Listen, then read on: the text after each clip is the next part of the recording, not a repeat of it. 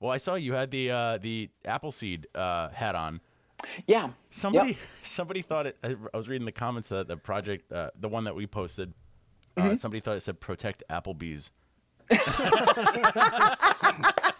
At all costs. We'll teach you to protect Applebee's out to a quarter mile. I was like, that is absolutely fantastic, and I feel like that needs to be a hat now. I need a hat that says protect Applebee's instead of the militiamen will have a server, you know? Oh my God. Guys, these are neighborhood restaurants, okay? That's right. We have to defend our neighborhood restaurants. Yes, absolutely. It's like I'm going to have rooftop boomers. There we go. Jesus. I know. My goddamn Applebee's.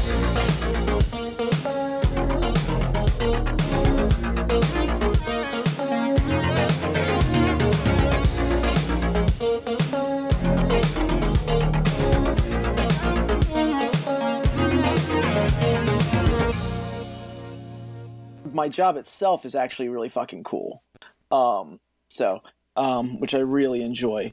And like I said, I go to multi-million-dollar homes. I've been to, I've done the same process at Monticello and Mount Vernon and some of these like crazy places. And, I've seen art collections that are literally world-class art collections that are lent to the Smithsonian. Wow. I've seen multi-million-dollar cars. I've seen, it's like I was at a guy's house and he had 2 Duesenbergs. Oh my God. I don't even know what that is. It's an old car. It was like a $5 million car. Wow. And he had 2 of them. So you've got to figure out what all that's worth for insurance purposes. I don't put values on like the cars or the art or anything like that. I'm not qualified for that. But what I do is I figure out what it would cost to rebuild the house. So like if Monticello got nuked and you had to rebuild it, what would it cost? Which can happen. Yes, absolutely. So how much would it cost? Oh, like a ridiculous amount. I don't even remember. It was a lot of years ago. Oh, okay. But Monticello, I think, is actually on like the UN World Heritage Sites list. Oh, wow. So it's one of those things that, like, yes, if it is damaged, they will go to all lengths to restore it. And restore it. Wow. Yeah. Like Notre Dame. Cool. Well, I don't even know if Notre Dame is on there. I believe Notre Dame was, yeah. Oh, okay. Because I remember they were having a hard time coming up with like funds or maybe just people to do the restoration.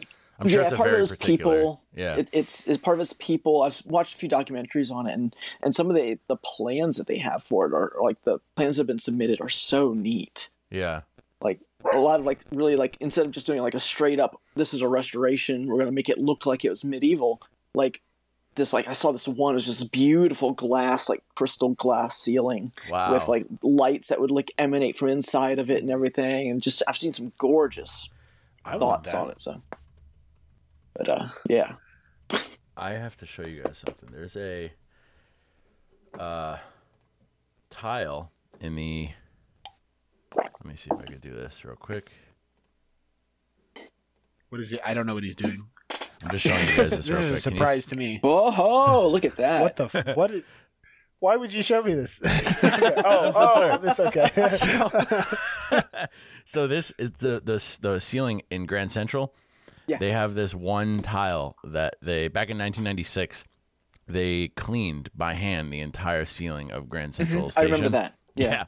And this one tile they left as it was because they used to smoke. You could smoke in Grand Central. You could smoke everywhere.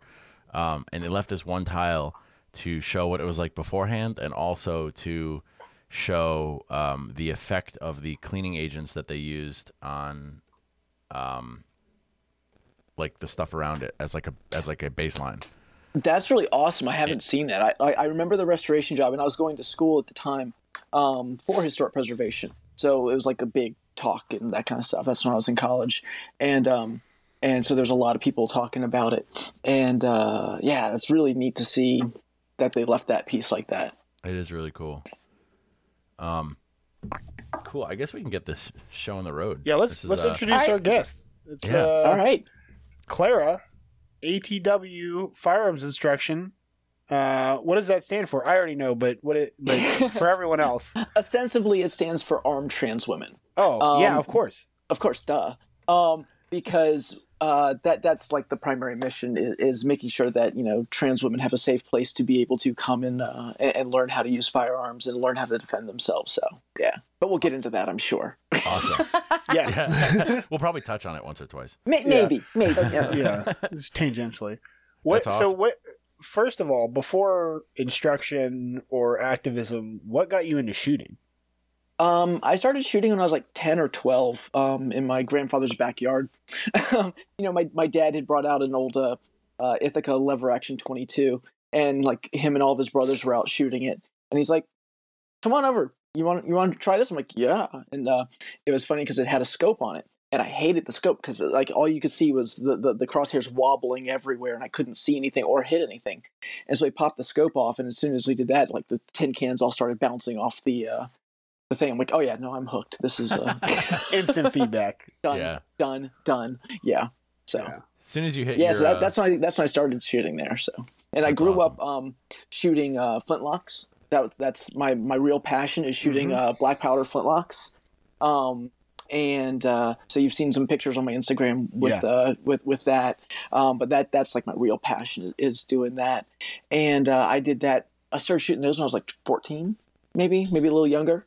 And then just fairly recently getting into modern stuff. I did a lot of World War II living history stuff and a lot of so I have a lot of like World War II firearms and stuff like that. But really getting into the modern stuff just in the last several years, 5-10 years. That's really cool. So you essentially went like you've lived the full life of a FUD, but with evolution. Absolutely. Like you've done all the cool stuff, but you've moved to modern things as well, and that is super cool. Because I don't think anybody could say that they don't like old weapons. Right. World War II stuff. Like, I mean, I'm sure tons of people have Mosins. They're nothing special at this point, but I just love knowing the fact that like I have a rifle that killed Nazis or probably killed Nazis or something. It's like I know my Mosin has bodies on it, and I know my Garand has bodies on it, and I know my M1 carbine has bodies on it. That is that's a lot of fascists that are not with us any longer. So for sure. It's like that is really cool. The Woody Guthrie guns, right? Absolutely. On my gun case, I've got that. This machine plays folk music from Off Color. I've got that on my gun case. Yeah. Those guys are great. That's good. So you started shooting when you were 10. You said like 10 or 11. You said. Yeah, something like that. So that was before like publicly transitioning, right? Like, oh goodness, yes. Well before. Okay. Well before. I didn't do that until the day before my 40th birthday. Oh wow. Yep. 5 years ago, just a week or so ago. Really? That recently? Yep. Okay. I had told myself if I didn't do it before I turned 40, I probably would do it or anything else. Okay. So you had been planning to for a while. Yeah, it's one of those things where it had been there for. Like I'd kind of figured it out for like 3 or 4 years ahead of that, and I was struggling with it a lot, and I was not in a place in my life where I could do anything about it, or I felt like I could do anything about it because I was in a really bad relationship, really bad marriage, So, but that I got out of that, thankfully, and began my transition, and that has turned my world around. That's awesome. Beginning my transition, finding my wife Amy, and beginning HEMA, those which is historical European martial arts. Those three things together all happened at the same time. Getting cooler and cooler. Like it's because it's me and I'm awesome. But those three things happening at the same time really just pulled my life together. Yeah. So what I'm really curious about too, were you like a part of the shooting community that whole time that you were? Yeah. How did not that, super active, but but like being part of that sort of like traditionally masculine kind of community. How did that affect the way you felt about transitioning and like your decision to do that? It was terrifying. Yeah, I can imagine. Absolutely terrified because I was a member at a gun club, and it was a hunt club. This was up in Connecticut, and it was, as all hunt and gun clubs are, it was very, very right and very, very funny. But I was like, you know what? I'm just going to have to do it. That's all there is to it. And, if they're going to give me shit, they're going to give me shit. And if they don't, they don't. Cool. And it was definitely part of the thought process that between the gun club and one of the things that I have to do for work is I have to go to a lot of construction sites and deal with a lot of construction workers and that kind of stuff. And so that was the other one that really scared me. Yeah. But I never really ended up having any real issues. And in fact, one of the women at the gun club that I was at really embraced me and kept inviting me to things and asking me to write an article for their women's corner of their newsletter and stuff. And so she really embraced me, and that was wonderful.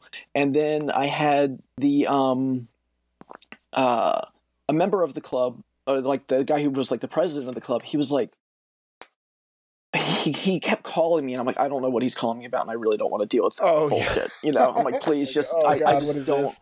And so one day I actually took the call, and he said, I just wanted to tell you that I'm really proud of you, and that I love your name because it was my mother's name, and it was my grandmother's name, and every woman I've ever met named Clara has been a very strong and powerful woman. Which was not what I was expecting to hear from him. But rad. Yeah. So I'm like, okay, all right, cool, all right. Yeah. A lot of really. Sorry, go ahead. No, I was just gonna say how clearly that was a positive experience. That was completely opposite from what you were expecting, and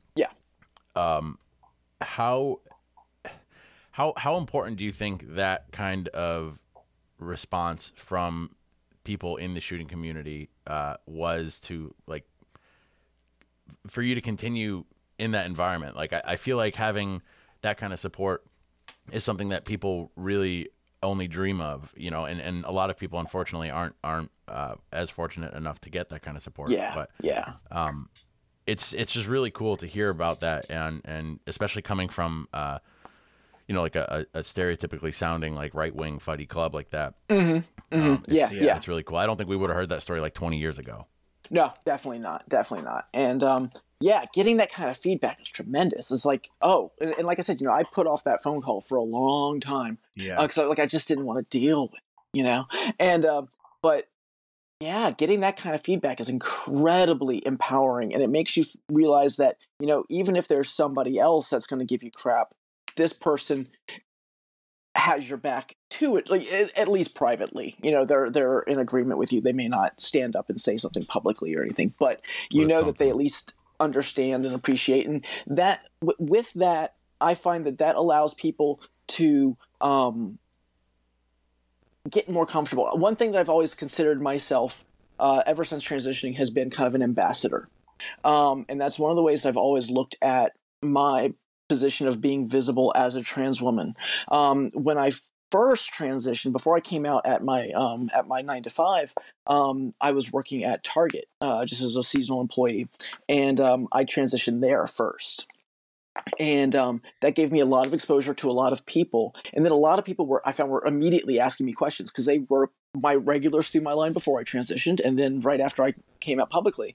And so they would have a lot of questions and stuff, and I'd find myself perfectly willing to answer those questions because I find, I find that my thought process is, if somebody's never going to meet another trans person in their life and you're the first one that they meet, you can be polite and, answer a couple questions if they're not obnoxious about it. And then they go away and they're like, we met that one trans person and she was really nice. So maybe the stuff that they're saying about these other trans people isn't entirely right. So if you can leave a positive impression, and that's kind of how I've always approached my interactions with people. Now, don't get me wrong. If somebody's going to give me shit, I'm going to give it right back. As you should. As you should, what is it? Peaceful, not harmless. Yes. But I always try to have that approach whenever possible, and I've found that it has done me and hopefully others a world of good. Yeah. Definitely. I think it has to have, right? I mean, that's. I like to think so. I know I've also had a lot of ambassador type encounters within the gun community. I was just at a course the other day. I was taking my concealed carry instructor certification through the NRA, and but don't even get me started on them. And oh yeah, good. The instructor there at lunchtime, everybody else left to get lunch, and we were by ourselves. And he's like, "Do you mind if I ask you a couple questions?" And I'm like, "Yeah, go for it." And some of the questions he asked were rude in his phrasing, but I told him, I said, just from an educational standpoint, that is probably the rudest way you could have asked that question. Oh. And he's like, I didn't know that. Yeah. Like, I know, that's why I'm just letting you know. And so we talked during that lunch break, and then we talked a couple other times the next day, and turns out that that person has a, I'm not even going to say what relative, but a close person to them that is trans and transitioning. And this allowed him to be able to understand a little bit better what that person in their life is going through. Yeah. And so, because I was starting to get a little annoyed, and then I found that out, and I was like, oh yeah, no, totally. Yeah. I'm glad I'm having this conversation at the way that I'm having this conversation. I think it's without cool all the personal like baggage from like, that close relationship. Right. Yeah. I think it was really cool that you were able to see that, and because I feel like a lot of people get turned off at first impressions from people. People have, like you said, you have one chance to make an impression. If you're the first trans person somebody's going to meet, and I feel like a lot of people get turned off from people at first impressions, and then the conversation goes nowhere from there.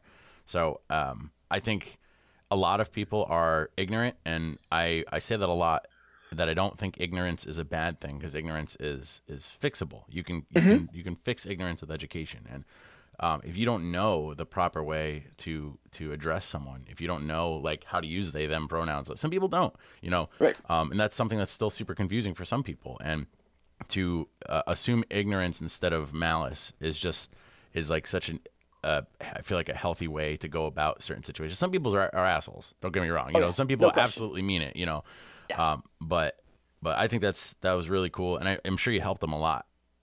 With that, from what it sounds like, the fact that he wanted to talk to you again. And I think so. He really went out of his way to thank me for the conversation. So it was really cool. Yeah, that is really cool. So you had you just got recertified. How is your experience in the gun community as a woman been overall? Like, like, what shortcomings have you seen? What things are you happy about? Changes that you'd like to see made? I haven't had a lot of real issues. I think that the biggest thing that I'm finding as a woman in the gun community is you're still dealing with a lot of just the cis white boomer attitudes that everybody deals with, and and you're at the range, and I had one day I was zeroing in my rifle, and these two boomers they're like standing like 7 feet away from me, just standing there watching me, and it's just like, come on. And then they're like, oh, you can handle that rifle. I'm like, oh, shut up, just leave me alone. So are you going to keep your brass? Can we have your brass? I'm like, I don't care what you do with the brass. Oh my God, brass goblins. Oh yeah. It's just the whole thing. I know. It had every aspect that you just want to go, oh, come on.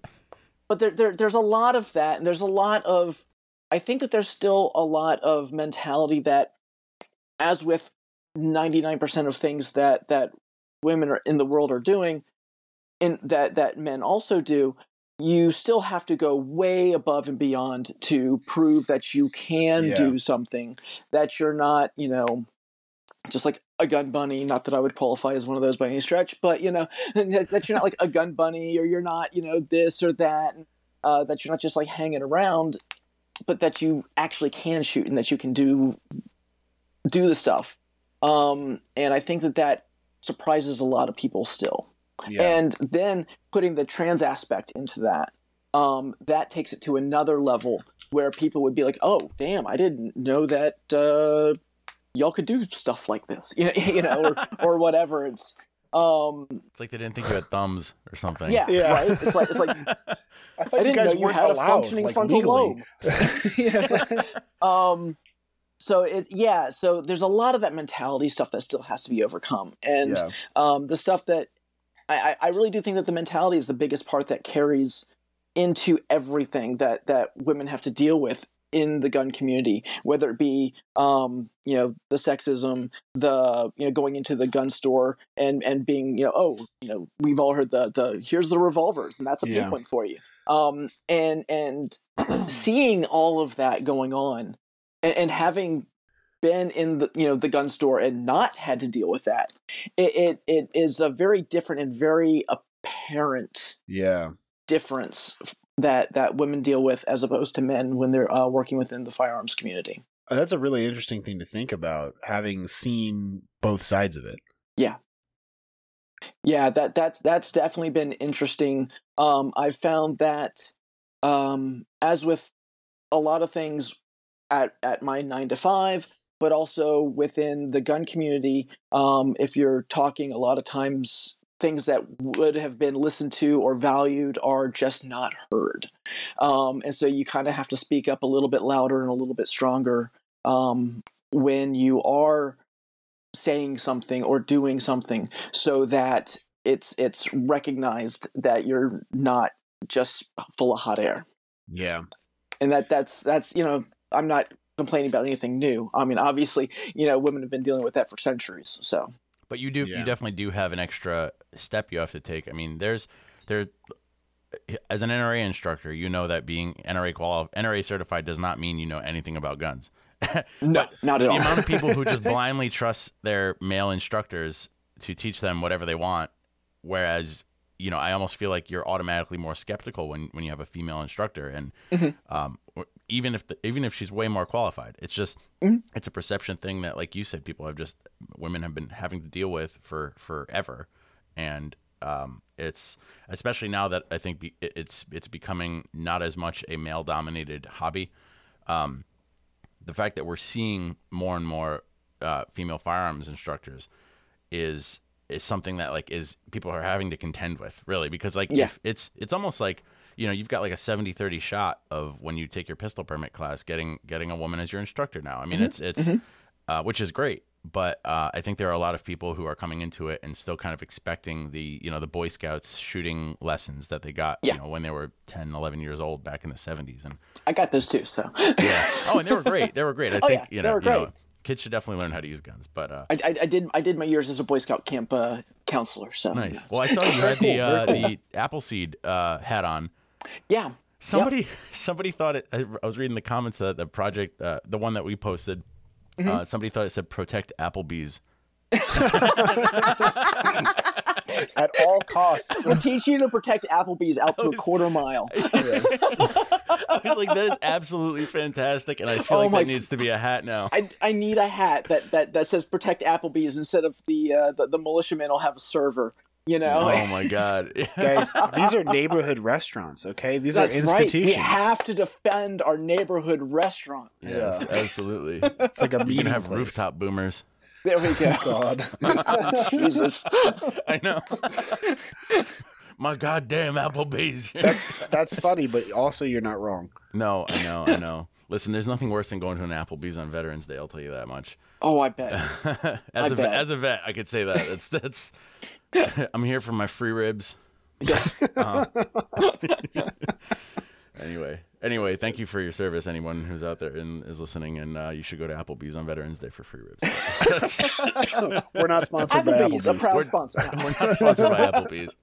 But tip your servers. If you get anything for free, you should be tipping on the full amount, not the free amount.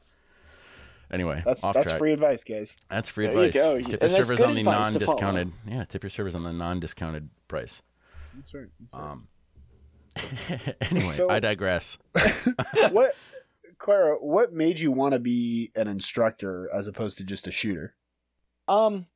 So I mentioned HEMA a little bit ago, and doing the historical European martial arts. And for anyone who doesn't know what HEMA is, it's basically think of Game of Thrones sword fighting with moderately cleaner, but much nicer people. So it's two-handed long swords, it's rapiers, it's sword and buckler, It's any sort of like medieval style weapons that you can think of, but it's also dagger fighting and wrestling. And there's entire systems developed, and it's all pulled from medieval sources. Yeah. So like the book that we use for one type of sword and buckler fighting, and buckler being a small shield, that came from the 1300s, and there's like one copy of it in existence. The German and Italian styles are the really big styles, and those are from the 15th century, I think, so 14th, 15th century. So it's all pulled from the old stuff. Anyway, I digress. So I got into doing that, and then when I moved from Connecticut down to Virginia, I didn't have a club that I felt particularly safe at. There was a club here. I didn't feel like I was learning anything, and I also didn't feel as safe as they were telling me they felt like I was. Yeah. And so I decided I was going to form my own club, and I was going to form it on the principle of being open and inclusive to everyone, and make sure that it was a place where LGBTQ could feel comfortable, where people of color could feel comfortable, where blacks could feel comfortable, where anyone who didn't, fit the cis white male stereotype would feel comfortable and welcome in class. Put a lot of work into getting that club up and running. I opened my doors in February of 2020, and then I closed my doors in March of 2020. Oh no! Yeah. No, what happened? COVID. Oh, that's right. That thing, for the past couple years that we're all still recovering from. Yeah, that I literally have right now. Yeah. Awesome. Lucky you. I feel bad for people who like had big things happening in March of 2020 who will just be forever associated with COVID. Like, I mean, perfect example. You did that. I'm still so blown away, and we have to talk about this more. I apologize if I'm going back and forth away from my mic and everything, because I'm very emotional about this right now. This is so cool. I just found out what this was like 2 weeks ago. Oh, really? Just randomly on Instagram, I saw some dude like flipping a guy over him in full armor. Like, you have got great clubs right down the street from you. I promise you that. So I have a friend of mine who has a full suit of armor in his basement, and the first time I ever saw it, I was like, "What is this?" And he was like, "Oh, I do this and that and that." And I was like, "I have no idea what any of that means, but you have a suit of armor in your basement." And it's either my friend Luke or my friend Chris. I've got a few friends up there with full suits of armor in their basement. That is, could be Christian. It's a lot of people. I'm sure that's a normal thing, like amongst HEMA participants. Absolutely, yeah. I don't, but yeah, no, it's great, and I love it. And the people are truly family. Yeah. They call each other Sword Fam. Because Sword Fam. they have your back. They're all over the world. If you need anything, like shirt off your back, that's awesome. They will help you. That's so cool. And it's truly wonderful. And I was involved really heavily in that. I have a tendency to make things that I take on as hobbies like full on obsessions. So I was doing it for a year before I started helping to organize tournaments, and then joined the national board of director, or the national governing council for the overseeing organization, and then the board of directors while opening up a school. I'm like, yeah, I can't. You can't just like dip your toe in. You have to dive in. Yeah. So anyway, that closed down, and then we had 2020 going on with all the protest movements and with everything that was going on there. And around, I don't know, August, September, I said, there's a lot of people that are buying firearms that have never had firearms before that would not be comfortable in a traditional gun class. When you think of a quote-unquote gun class, that just would not be comfortable there. And I realized that I had the skills and the knowledge to be able to teach that. I had already had a little bit of background in putting a club or a school of some sort together.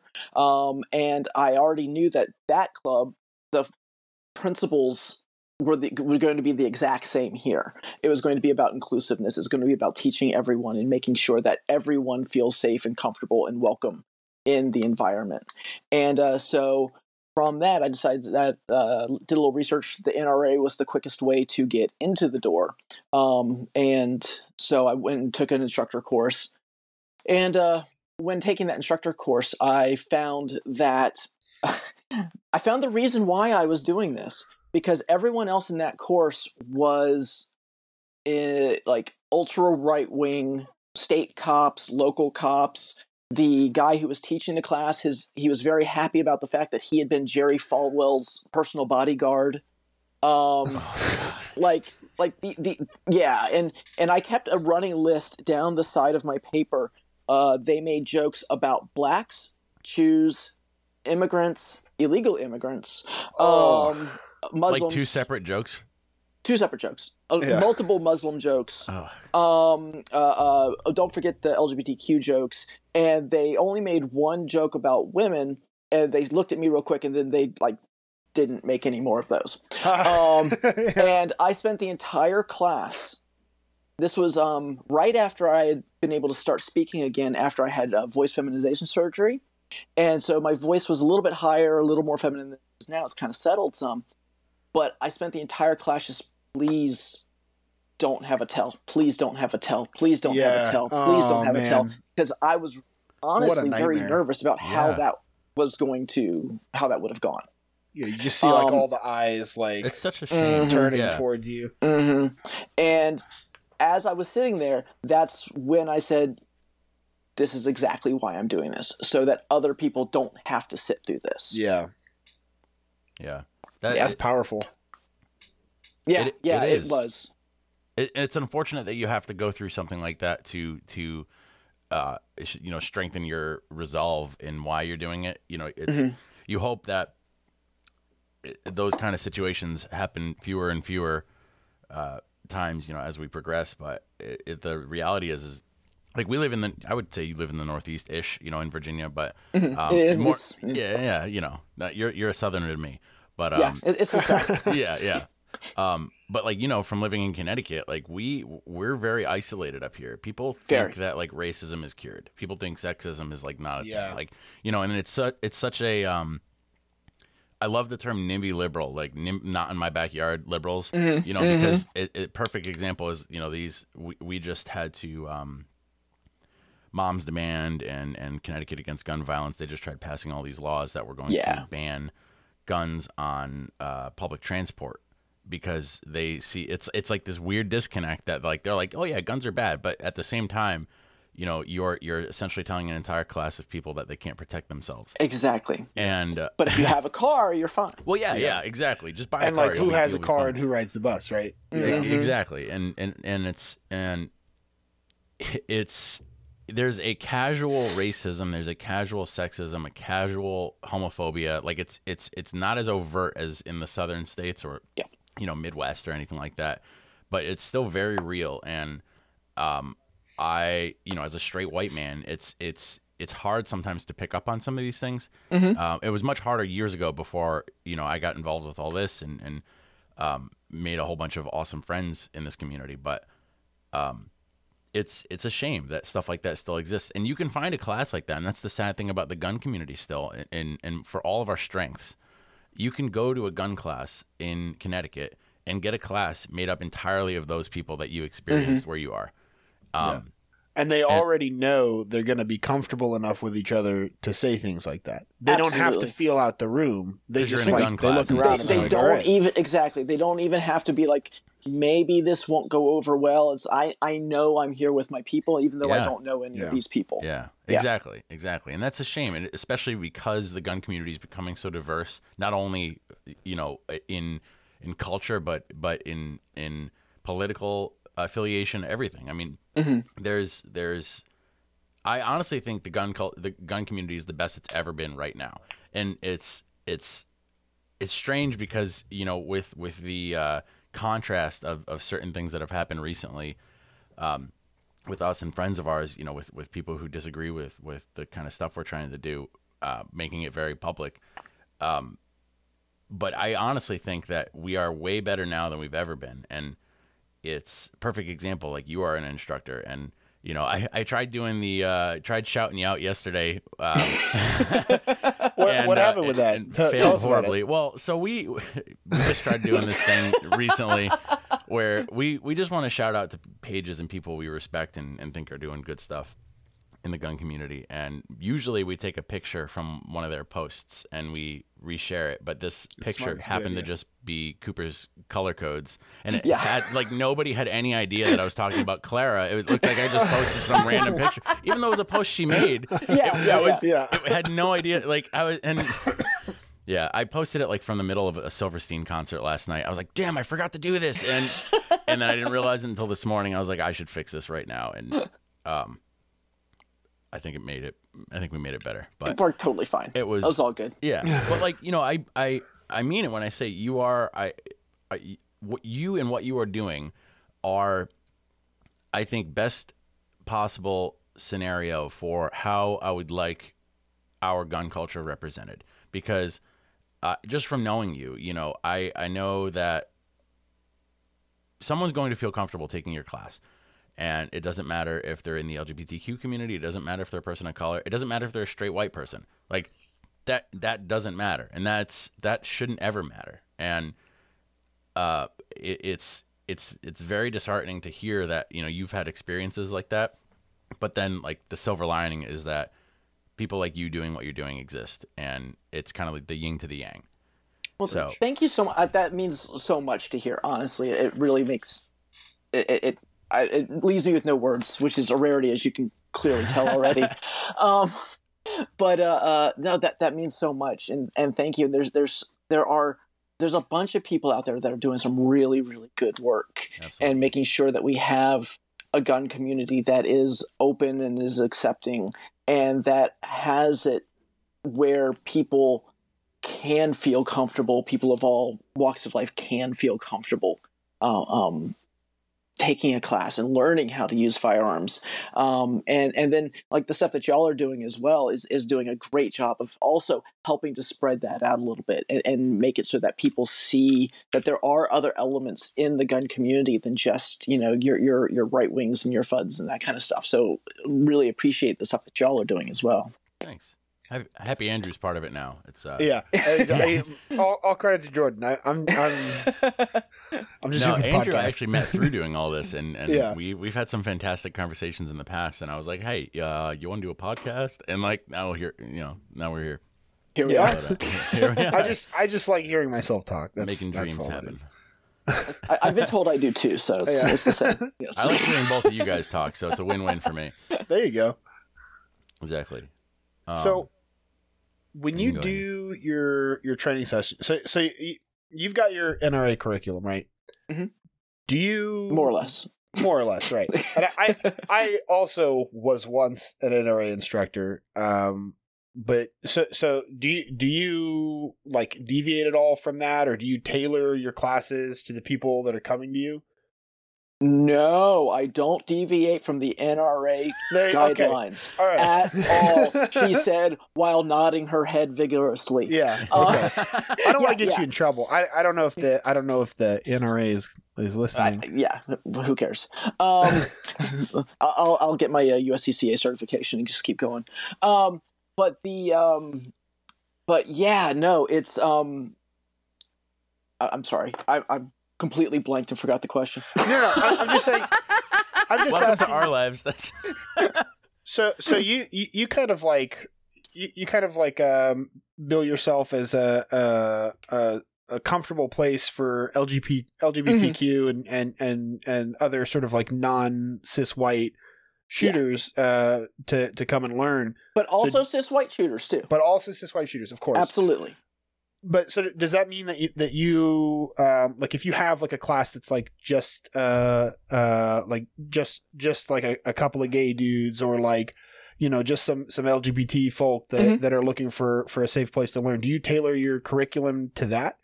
Yeah, I do. Okay. You know, it's we may talk about a few different scenarios, right? Or, you know, some of that kind of stuff, and we also talk maybe a little bit more about situational awareness than you normally would in just like a basic intro class, if that's the class I'm teaching. Yeah. So yeah, definitely. And there's some classes where, you know, you don't really need to worry about that so much. But in every class I do, it's kind of tailored to speak to the people that are there, because, you know, those are the most important people at that moment. Yeah, for sure. And do people find you strictly through the and I guess if I remember right, the NRA has like you don't search for instructors necessarily. You like put in the kind of classes you're looking for in your location, and they'll give you like a list, or they'll match you with somebody. Exactly. Is that the way to find you, or do people? That's one way that I've been. That when I first started, I was getting most of my business through that. I'd list my class on there, and people go to the NRA site to find an instructor near them, and then I would pop up. And either by like a city search or a zip code search or something like that. And so that's how a lot of people started finding me. I do a lot of work on Instagram. That's the primary spot right now, is coming to the Instagram, the atw.firearms.inst. That's the big thing I'm doing right now. I'm working on getting a website up and running so that I can have that, and that will have full class schedules. That'll have registration, all the stuff that you normally have on that sort of thing. Yeah.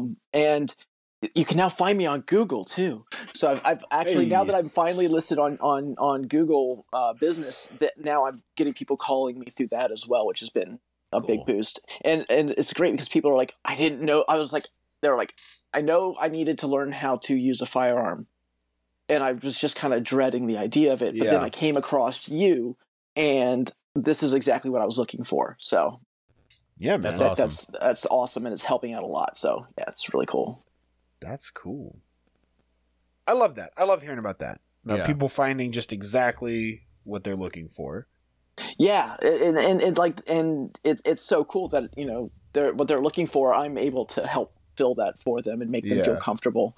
And I've never had anyone express any sort of discomfort in the class or anything of that sort.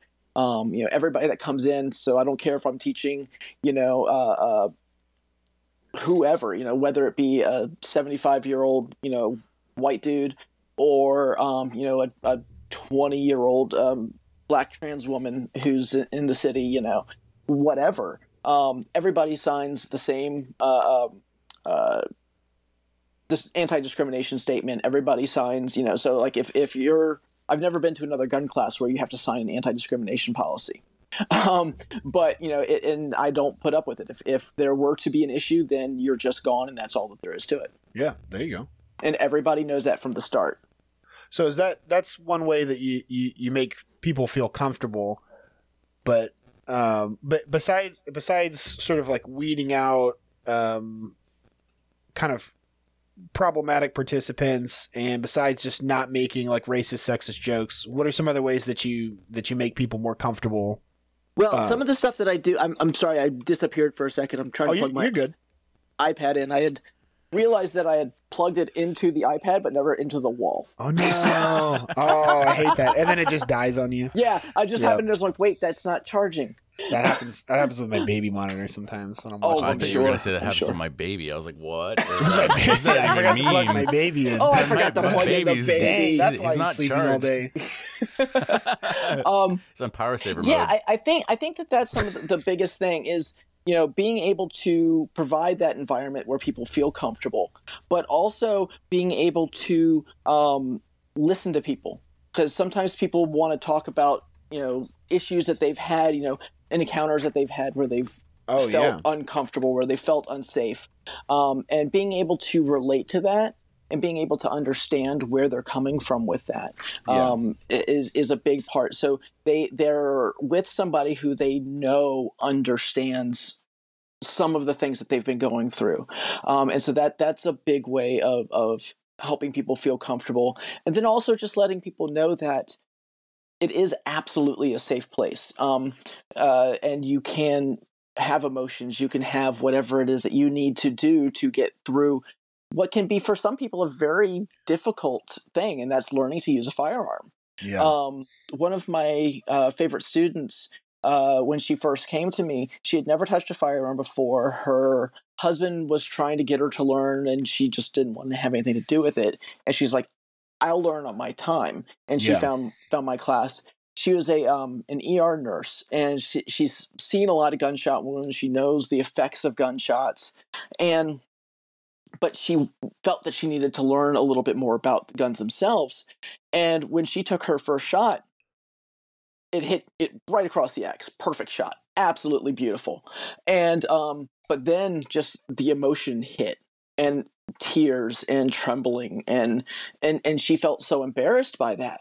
But I was like, sweetie, you don't have to be embarrassed by that. There's so much emotion that's tied up, and we build so much up into the idea of taking a shot, of pulling a trigger on a gun, that if there's not emotions, that's even a little more worrying. Yeah. Red flag. And so, like, take your time and just let it out, and you know that you are in a safe place, and everybody here supports you. And that's one of my favorite things about classes. Yeah, is the class always comes together, and they're like cheering for each other. Because so I only cool. have one person on the line at a time, because I'm the only instructor, so I want to make sure that each person gets the full undivided attention.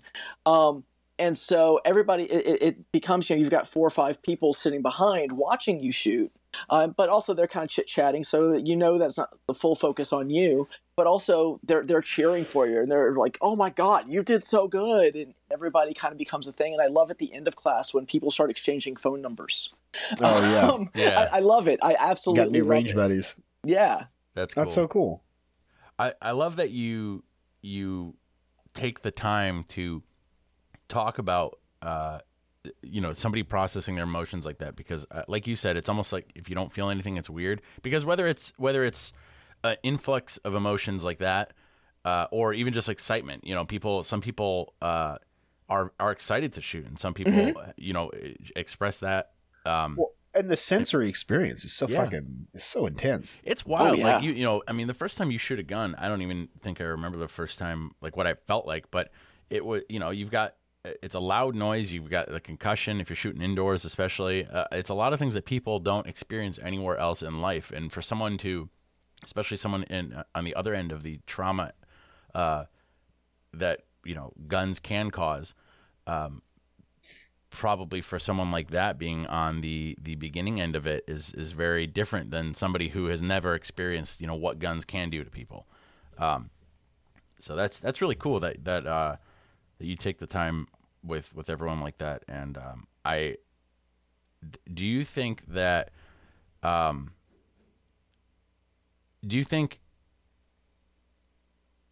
sorry, Not often. I'm trying to figure out. Clearly I'm not right now.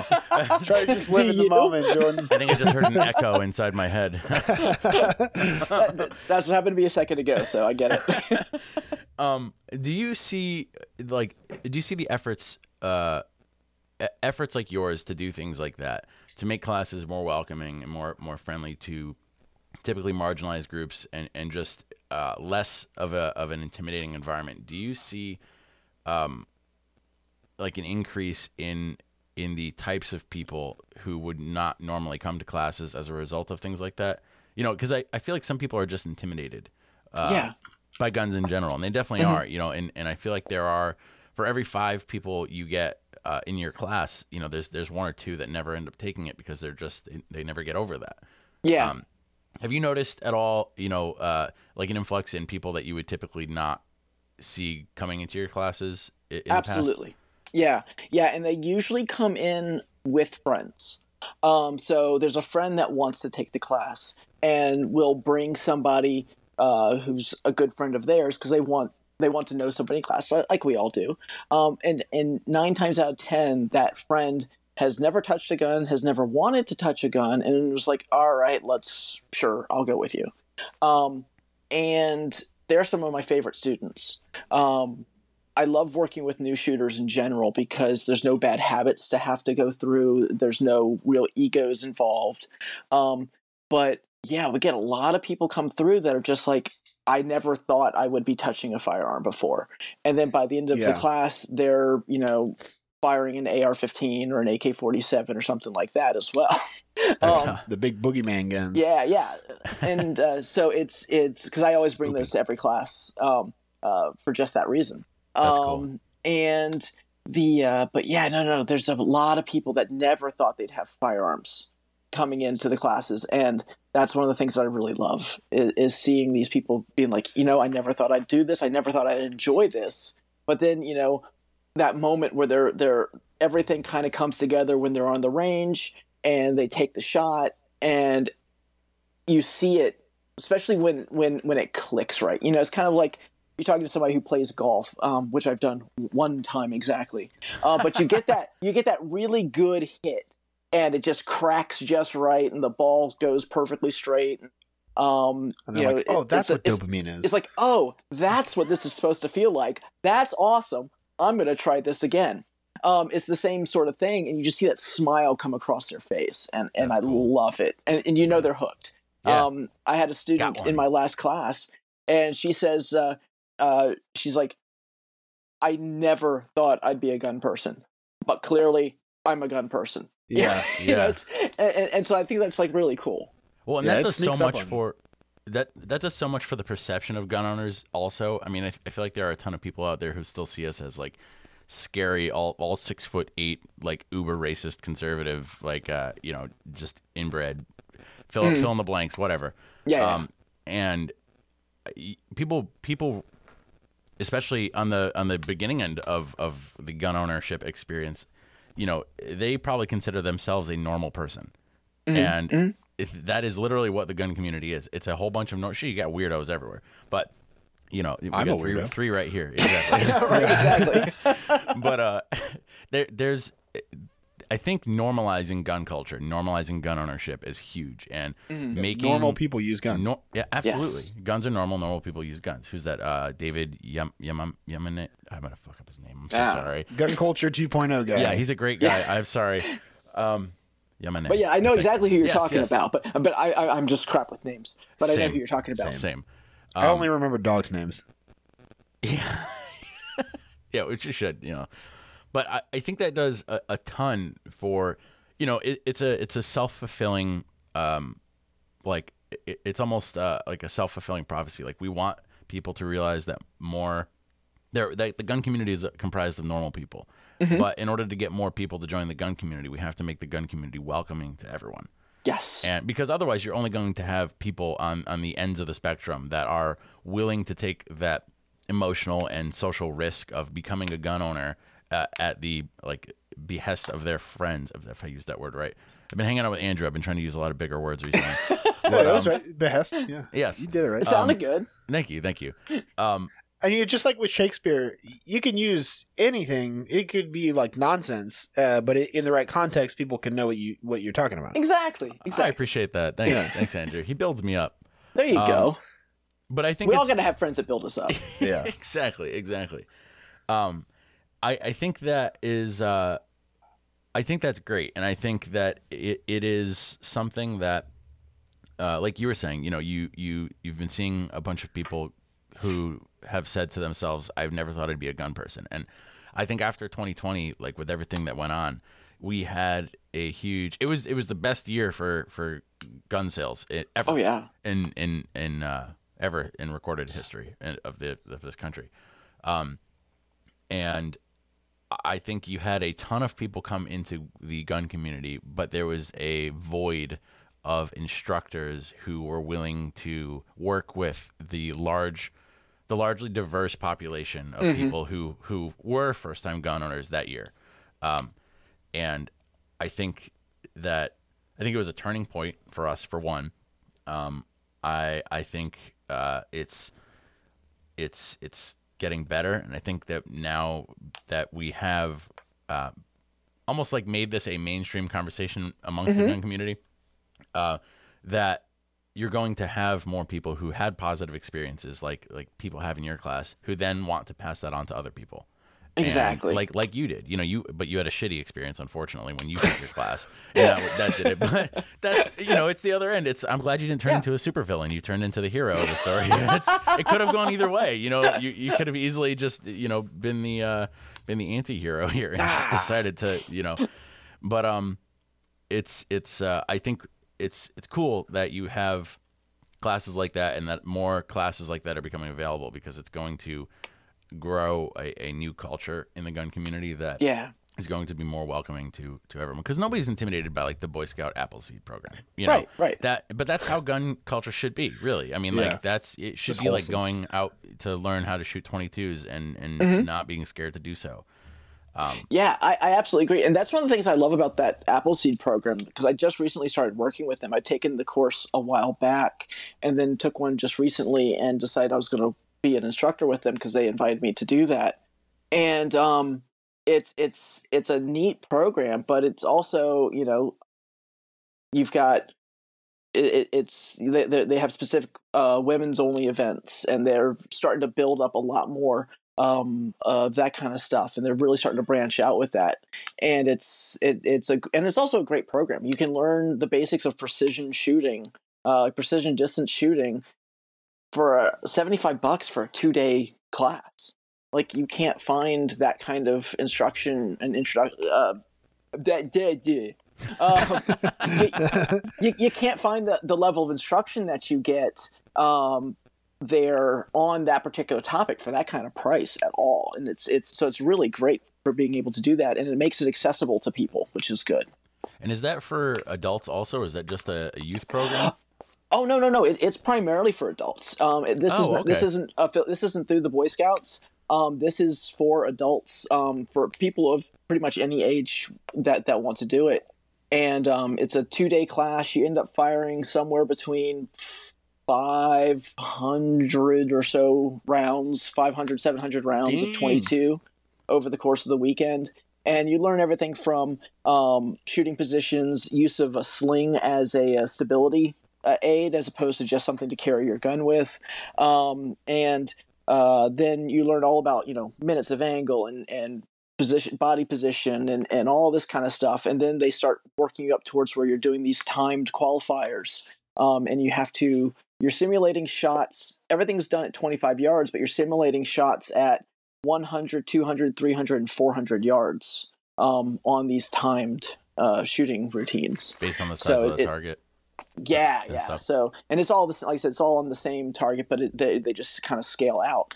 And it's a neat program because, like I said, you get a real fundamental education on precision distance shooting that you don't necessarily get a lot of other places. That's really cool. Yeah. I did not know that. That's awesome. Yeah, you have to kind of sit through a lot of like Revolutionary War kind of stuff, because that's their whole basis. Is their theory is they want to help have an armed citizenry that can defend our nation in the event that it needs to be defended. Yeah. And so they take from the model of the people who answered the Lexington and Concord alarms and responded at the beginning of the American Revolution, and that's kind of like their model is they're called on regular citizens to come and defend our nation and defend our rights. And yeah, exactly. And it turns out, I just found this out this week, is I have I'm a descendant of somebody who did respond on the April 19th alarms. I just found that out, and that's really awesome. So you're like an institution. You're like a Northeast institution. Yeah. You're pretty much Yale. Yeah. Oh, yeah. The crazy part is that the same dude, not him, but like his grandfather back up the line, he was at Jamestown. He was one of the original settlers of Jamestown, went back to England, and then came back to America on the Mayflower. Come on. I'm not fucking kidding. It's crazy. Get out of here. He was like shipwrecked in like the Bahamas and got picked up and taken back to England. Then when he wanted to come back, he came back on the friggin' Mayflower. You're getting my goat. I wish. No, it's I was like, wow, that's a story right there. People, that was, man, to go twice on a ship like across the sea back then. People go on cruises for fun now. Like we would, shit. I've been on a cruise, and even luxury cruises kind of suck. Really? What? Yeah. But it's not. You're not in steerage. Like no. I'm just saying that you dancing to fiddle music. Nobody gets malaria like on the way there. But that's my point. Is that like it's not that great in the best of circumstances now. And so like. I hope anyone over 50 who goes on cruises who's listening to this podcast right now doesn't take that personally. But I also hope they don't catch Legionnaire's disease. Oh God. Yeah. Legionnaire's disease, norovirus, now COVID. Is that still a thing? Like norovirus? No, Legionnaire's disease. Oh yeah. Yeah. Yeah, you can get it from your air conditioner. Yeah, it's like HVAC systems. Yeah. Or it gets like a virus or bacteria in HVAC systems. Wow. If you have a lot of condensation from your AC and you're not careful about how you like if you have to like clean out your drain line or whatever, and you don't like sanitize it properly, don't wash your hands, you can definitely get it. Wow, this has been a very informative. That's an important tip. Okay, so everyone, remember, clean your HVAC systems, but wash your hands afterwards. Yeah, wash your hands afterwards, please. Yeah. I don't think I'd ever, whenever I move my air conditioner, we have window units because, we live in an old house. I think whenever Yeah, I'm sorry, you have AC built into your homes down there. Central air. I live in Texas, dude. It's a little different. We had central air in my last apartment, and it was amazing. We lived right by the airport, and they paid for all the homes in the area to get sound-resistant windows and central air. Nice. That's nice. Yeah, it was really nice. There was actually a fire like 3 houses down from us, and I slept through the entire thing, all the sirens and everything, because the windows were so quiet. Oh, yeah. I went to go leave for work in the morning, and I was like, oh, hello. It was just, this is odd. But it's right by my house. This is weird. What do you know? Yeah. Hey, everyone. This is an ad for our Patreon, so if you don't feel like listening to it, feel free to fast forward about a minute. But if you like what we do and want to support us, then listen in. Don't you wish every commercial came with that little blurb? So if you're new to the neighborhood, Patreon is a website that allows us to funnel our desire to make this podcast into a shameless cash grab. Kidding. But really, it's just a way for you guys to show us that you support us, that you like what we're doing, you like what we're about, you want us to do more, expand, do bigger and better things like take over Tesla and SpaceX and kidnap Elon Musk. Whatever. The details don't matter. But in return for your support, we have multiple tiers available with some sweet perks ranging from stickers to discount codes to shirts and a lot of other things that are exclusive only to our Patreon. Your contributions will help us offset some of the costs of running this podcast, as well as keeping me fully stocked with spiked coffee beverages for those late night recording sessions and fueling Andrew's unhealthy thirst for revenge against Whoopi's shoes. He's building a mech robot in his garage. It's a little weird. I think he's planning to do something strange with it. But anyway, if any of this tickles your fancy, then please go to the link in our Instagram bio or patreon.com/abetterway2a to check it out. Or don't, but it would be cooler if you did. Anyway, back to the show. Enjoy. Sorry, King of, good. I digress. No, but Jordan, I did actually want to circle back. So you were talking about how with all of this chaos and all the new gun owners joining the community, there was a void of inclusive and welcoming instructors. I don't think that that's exactly the problem. I don't think it's necessarily that there's not enough. I don't think it's just that there's not enough people that are inclusive. I think there's active resistance to the change that's happening in firearms culture. Absolutely. I think that there's anger and pushback, and we can see that on your comments. Even a relatively new page, Jordan. A Better Way 2A, we can see that in your comment section. And Clara, I'm sure that you've seen the same thing. I get it a little bit. Yeah. And they'll find, there's people that have time and energy to go find smaller pages promoting inclusivity and gun culture and just flood it with vile comments. Well, that must be what happens when you don't work and live in your mom's basement.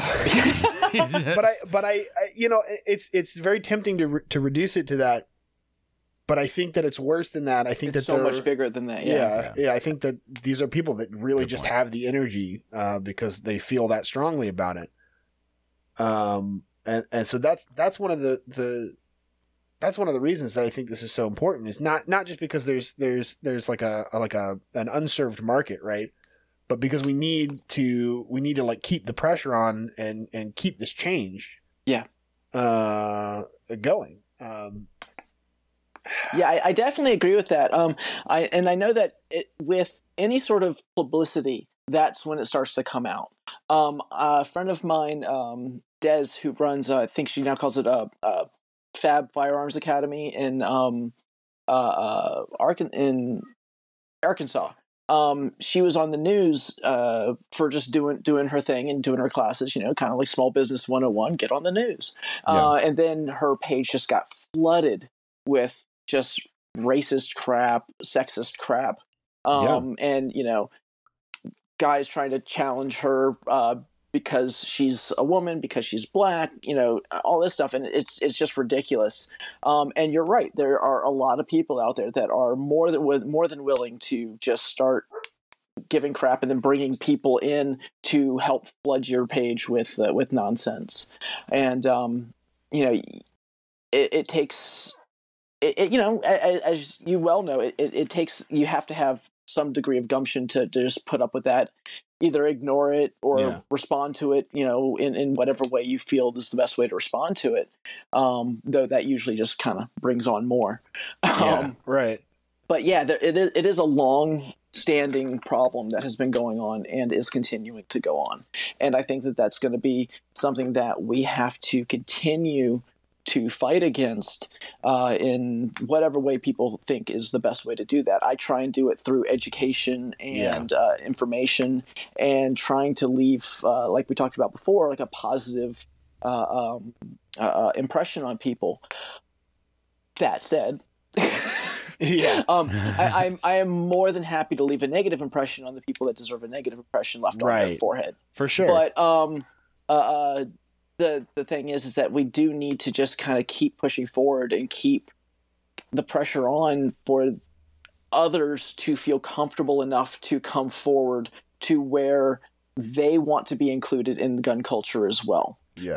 And at that point we can start to use the term gun culture less as a negative and more as an inclusive thing, because we can say, yes, I am part of gun culture. And my friends over here are part of gun culture, and gun culture is not, the right wing, racist, white supremacist organizations or out there trying to cause shit, but it's everyday people, and it's people who not just want to play with guns in quotation marks, but also people who want to defend the rights of others, and people who may not have the same political leanings one way or the other that you do. Right. And you need to be able to accept the fact that we are all gun culture, and adding more of us to it and adding more types of people to it only makes it better and stronger. Yeah, I could not agree more. What do you think is because one thing that we've noticed, and it's funny. I mean, I'm sure like running an Instagram page is just in the social media day and age. I used to take everything personally when I first started this thing. I would change the entire format of my page because somebody said something. Yes. I was like, oh, God, I'm going to delete all of these pictures right now that look like this. Yeah. And, now it's gotten to the point because generally speaking, like we have a pretty positive reaction from people where people like that come on. And Andrew, you actually made a good point. I was, because every now and then I'll get an influx of this week. It's been transphobic. Yeah, shit. it's been a hell of a week for you. It's just been, I mean, for me, I'm a straight white dude running an Instagram page in 2022. Just seeing it kind of takes it out of you. Laying in my bed reading these comments, I didn't have a bad week. It's these people that have to deal with this shit. These comments are aimed at that it really suffer from this stuff, and that's what pisses me off. Is that at the end of the day, I'm getting off topic, but at the end of the day, this stuff doesn't affect me because it really, I'm the pinnacle of privilege, and it's not something that I say as to knock other straight white people. It's just like, what are you gonna say? Like, okay, I grew up Jewish. Give me like your best Jew joke, sure, and then I'll go back and ride my zero-turn lawnmower that make myself feel better. Like that's luxury. Oh my God, it's great. Anyway, I bought it secondhand, but there is. Why do we all do that? I know, seriously, seriously. Thanks, I got a deal. Yes, I don't, and I'm going to couch this in much the same way. My wife's car is a nice Mercedes. But it's, but we're like, well, it's 2011. We got it for a really, really, really, really, really good deal. Yeah. But we all feel the need to couch anything that we have that may sound like it's a piece of luxury or something like that. That is so interesting that you say that. And we all do it, and I just find our guns sometimes I got a really good deal on this one. I know it's really, really nice, really expensive, but I got a really good deal on this one, and we always try and hide the fact that we have X or Y, which I just find very interesting. Yeah, it's almost like we're undeserving of it. And it's interesting. My wife has a Volvo, like a 2018 Volvo, and I work a blue collar job, and I show up to work in it, and guys are like, "Oh man, like somebody made some good decisions financially recently." I'm like, actually, it was cheaper than the Toyota we were looking at. Volvo. Yeah, exactly. It's like no, we were looking at at a RAV4, and they wanted more money for that than this. So we got this. That's how it works with this one. We were looking at granted, my wife wanted a Mustang, which is still, a nice car, but we were looking at like really, kind of quite old Mustangs and then we were looking, well, let's just look at something a little more practical, and we were looking at stuff, and it was all more expensive than this car. Yeah. And so it's like, okay. We ended up with a Merc. Yeah. So it's... I digress. Yes. I think what I was getting at was, and not that you were talking about how we end up with this influx, which yes, yeah. So Andrew actually brought it up to me. What usually ends up happening, because it's out of nowhere. It's never from people who follow the page. It's always from some random group who it probably gets shared on a Reddit feed or like on a K post or 4chan or something like that, and then a bunch of the weirdos come out of the woodwork and decide to give their articulate and well thought out been there sense. Yeah. And in the beginning, like I was saying, I used to take all this stuff personally. I would delete it and I would change the way I was doing stuff. And now it's kind of like I see it as, if it stings, it's working. And I think the more resistance, like you said, like we're going to see this resistance more. Or Andrew, you might have said it, one of you. I think as things get bigger, as movements get bigger, as they get more mainstream, you're going to get more pushback. And I think that almost shows you that it's working, because those people are always there. It's not like they're new. No, exactly. Yeah. It's just the topics may change, but the people are the same. And there's always going to be naysayers. There's always going to be people who just don't like you as a person and don't want you to exist. And that's you can't reason with some people. And that's what we would try to do. We try to, I would message people. I'd be like, "Hey, like, why do you think this?" And then I'd be called a groomer and all these weird like. Oh God. This is another. Oh yeah. I want to earmark this because this is another pet peeve of mine, the groomer thing. Yeah. Oh yeah. And it's just like no. Yeah. No. Exactly. And but that's the thing. It's not. I would originally go searching for like an articulate conversation with these people to figure out, because I want to know why people believe what they believe. Yeah. I don't. There's just nothing to be had there. But I do think there is with some of these people, and I try to err on the side of giving most people the benefit of the doubt that most people, some people are not capable of this, but I don't think most people are bad people. I think most people just have bad opinions, and opinions are a result of perspective. And perspective is what you've been brought up around, what your life experiences have been. So like when you perfect example, who's that guy, Daryl Davis, who goes around and converts KKK like Grand Wizards. He's a big black dude, and he goes and like meets KKK Grand Wizards who have never met a black person before, and they end up like turning their robes in because they're like, holy shit, all black people don't suck. And like, wow, it turns out I met one black guy and realized that I've been lied to. Yeah, exactly. First of all, how shit is your argument if it just takes one person for you to meet that changes it completely? Very. This is known. But that's kind of like where, and that's also why I don't take it personally anymore, and why it's which is easy for me to say, because again, at the end of the day, it doesn't affect me. But I now it's just, sure, the more the better. Obviously we delete blatantly racist, blatantly transphobic, like harmful things. Stuff. Harmful stuff that like nobody wants to see. But for the people that just have shit takes, like we'll leave that stuff because if you said it, you should own it. Entitled to own your shit. Yeah. And they'll always be back, because it's just like there's these like enclaves. It's like a subreddit or a Discord, or it's like 4chan or whatever. And someone will be like, "Look at this weirdo with the inclusive gun page."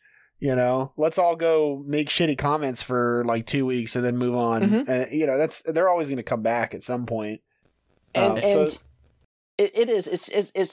just dumb internet bullshit is all that it is. Yeah. And I think once you can get your head wrapped around that, that it's nothing more than just dumb bullshit that doesn't need to take up the time that you have and the space in your head that you have, because let's be honest, we all have very limited of both of those. It's once you can just let it go, it's a whole new world, and you can be like, all right, and you realize that you don't need to put the energy and put the time into trying to put together a very well thought out argument as to why this shouldn't be the way it is. And I remember one time I did that, and I wrote this long, well-researched response, and I put in probably a good 2 hours putting this response together. And the guy was just like, yeah, well, you're still a dude.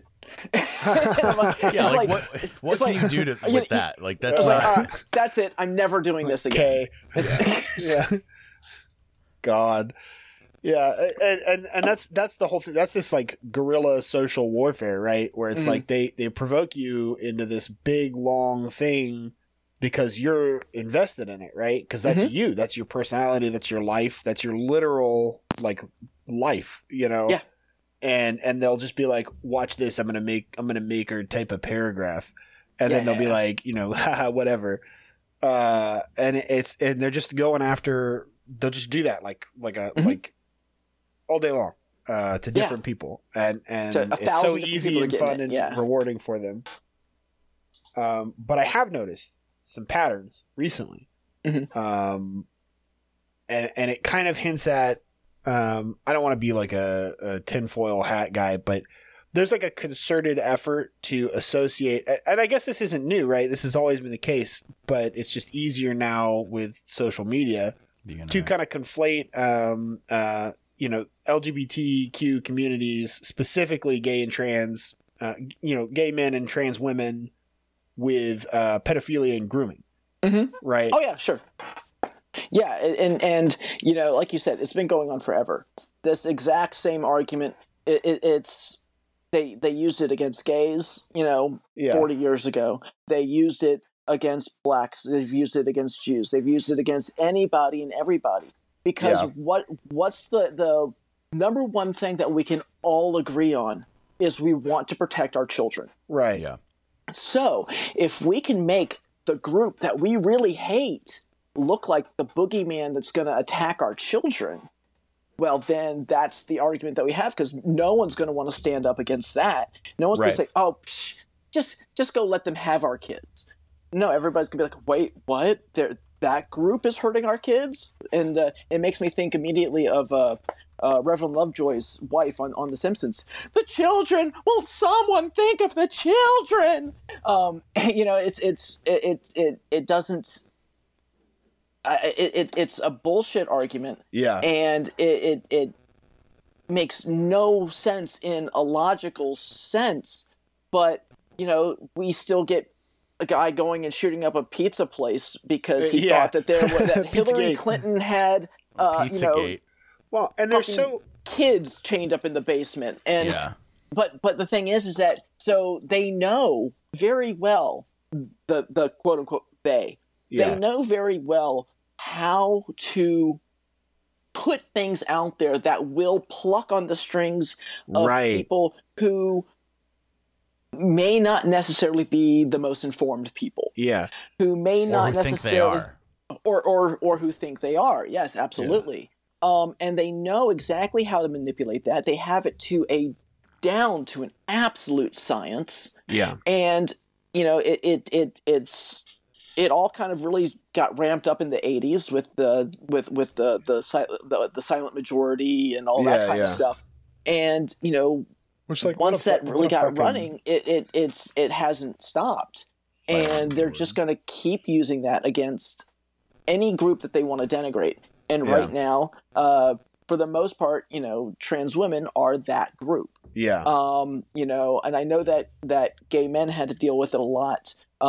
Especially like I said, 80s, 90s, there's a lot of push on that for gay men. And I don't think that it's as bad for them anymore. Not being a gay man, I'm not part of that particular community, so I don't really know.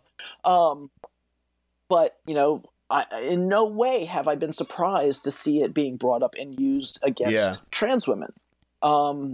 Just a couple days ago, I had somebody reach out to me and say, "Hey, I think I need to learn how to use a gun because I had an encounter today that really scared me." I hate that. And so I was talking to her, and she was at a bus stop, and some guy walked by, and then came back and started just talking to no one very loudly about needing to kill all those trans pedophiles and all this other kind of stuff. Jesus. And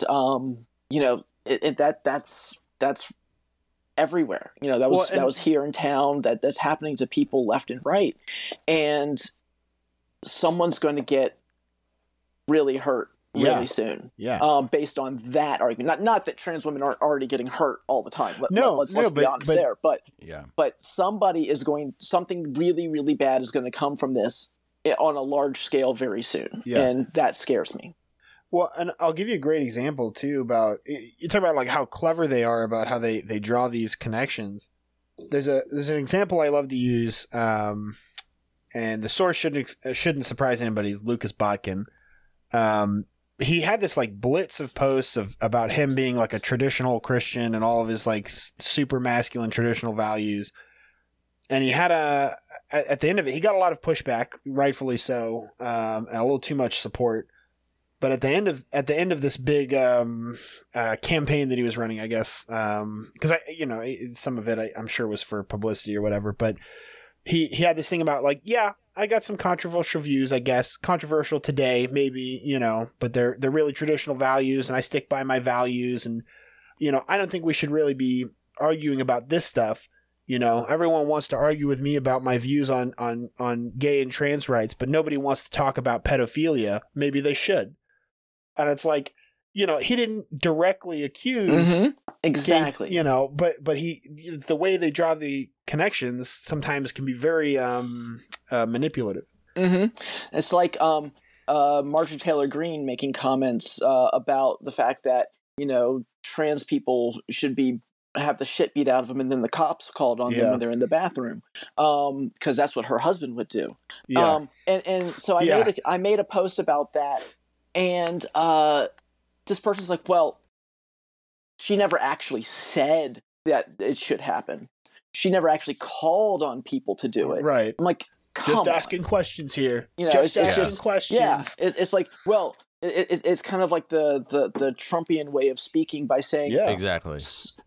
Well, people say this. Well, who? Lots of people. Well, yeah. I mean, I don't say it, but people say it. Well, that's great because we know you're saying what you believe and you're putting it off on quote unquote people.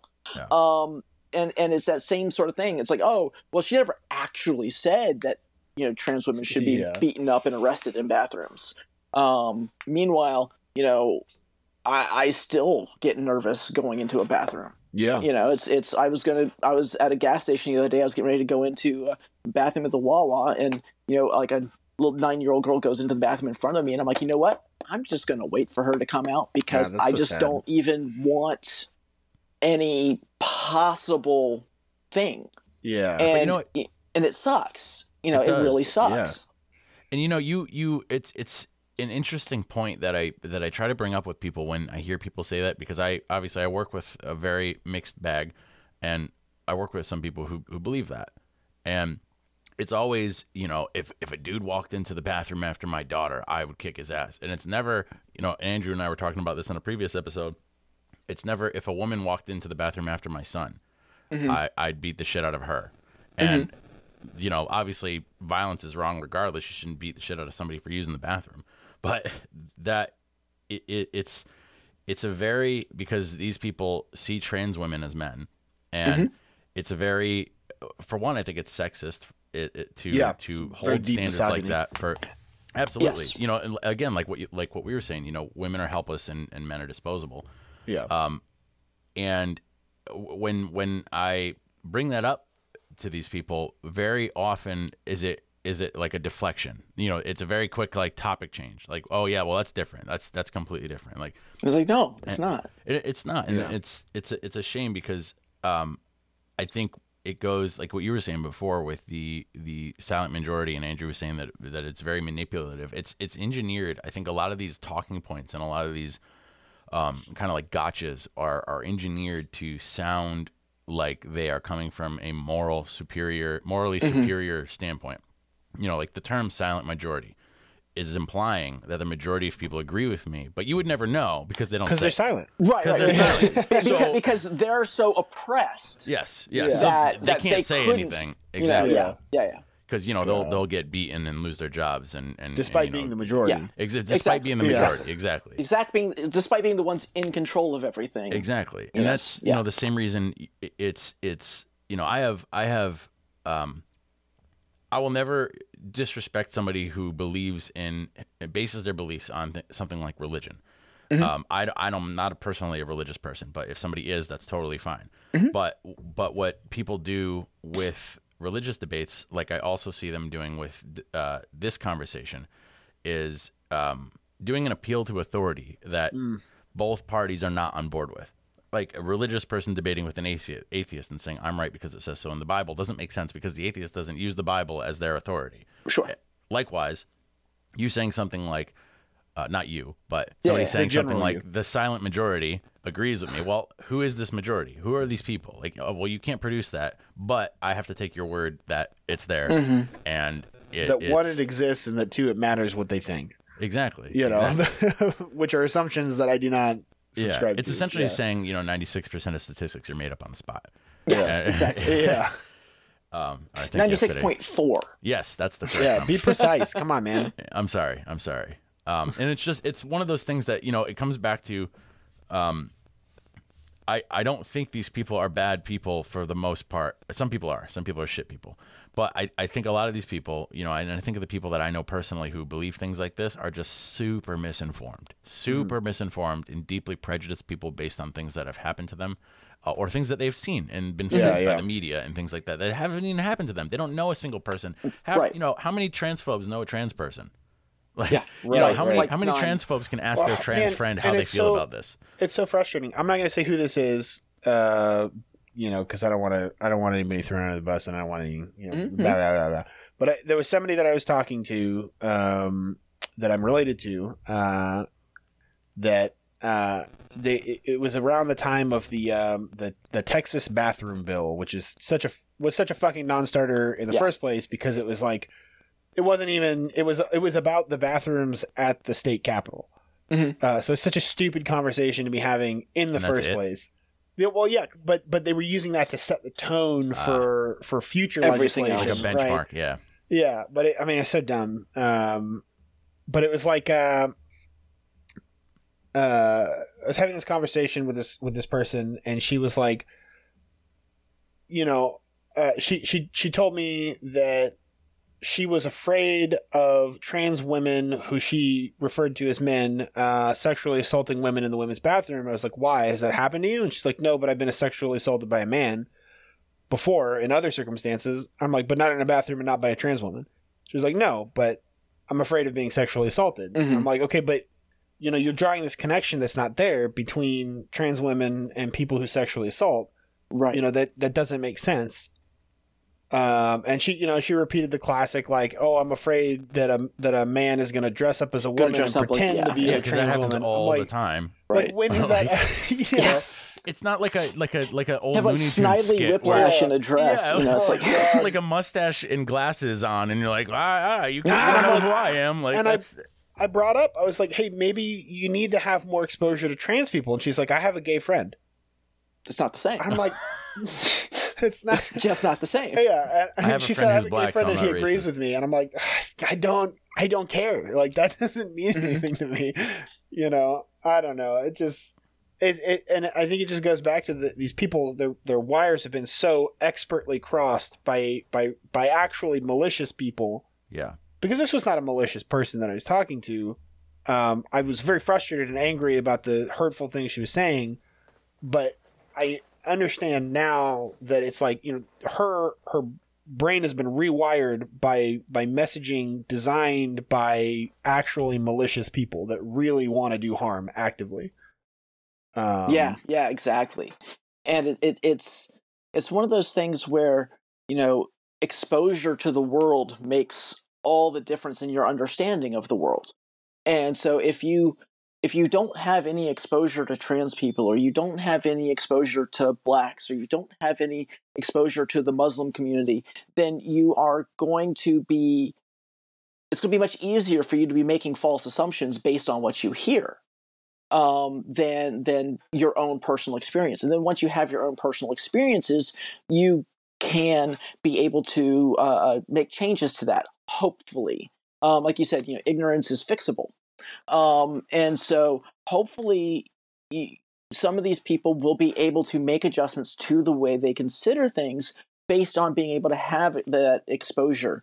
And that's part of why people say that, representation matters. It really does. Because if you are, I know when I was trans people, will refer to ourselves as eggs before we really figure out. Oh yeah, no, I'm definitely trans. You can say like, my eggs cracked. When you really clever. figure it out, you're like, okay, cool, yeah, no. But when you're in that stage and you are, for me, it was watching Orange is the New Black when it first came out and seeing Laverne Cox on screen. And I was like, oh my God, and having exposure to positive representation is such a big thing. Like most people, their exposure to trans community still goes back to what they saw on Jerry Springer in the mid-90s. Yeah. Which was my first exposure really to the trans community. Yeah. And I'm in, junior, senior year of high school, and like I know I've got some stuff that's not quite right, but it just never got fully developed. That egg didn't crack, as we say. Yeah. But and especially that was with bad media portrayals like that. That's the only portrayal I had. And so I still was excited to see it because I was like, there's something about that. But it was I've gone back and actually watched some of those episodes recently, and it is they're awful. It's so bad. Well, you look at the way that people who liked metal music were portrayed back then, and wonder if that's an accurate description of them, and then use that for literally any demographic, any other group, exactly. Yeah. So but the thing is like people's that idea of trans women tricking guys and this and that that is all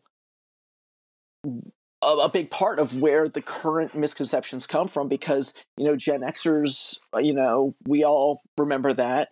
Certainly the boomers have watched plenty of that, and that's where I think a lot of stuff comes from is just that's the representation that people got, and without better representation they don't know otherwise. There's a really good allegory that I had to look up the word because I don't know the big words like Andrew does, but it was well used. You did it right. You don't have to shortchange yourself after you use a big word. No. Just say it and then go. Use the big word and keep going. You're rocking it. One of these days, I'll come up with the self-confidence to use them properly and not have to qualify them. But you're using them properly. You just then you back up and you kind of are like, oh, but I'm an idiot, so I don't know. But I didn't really know what I was saying. I'm just a dumb. That's yeah, exactly. Socrates has the cave where he talks about. I love this, and this is kind of how I see like modern media and the people that watch it. And this goes for both sides, honestly. Like if you just watch MSNBC and you just watch Fox News, then you're going to have the same results. You're just watching shadows, man. That's it. So you've got people in the cave who have no way of getting out of the cave. They're prisoners there, and they see these images, these shadows broadcast on their wall of people from the outside world moving in front of light. And that's, to them, people who have never been out of the cave before, that is the outside world to them because they have no other source of information. Yeah.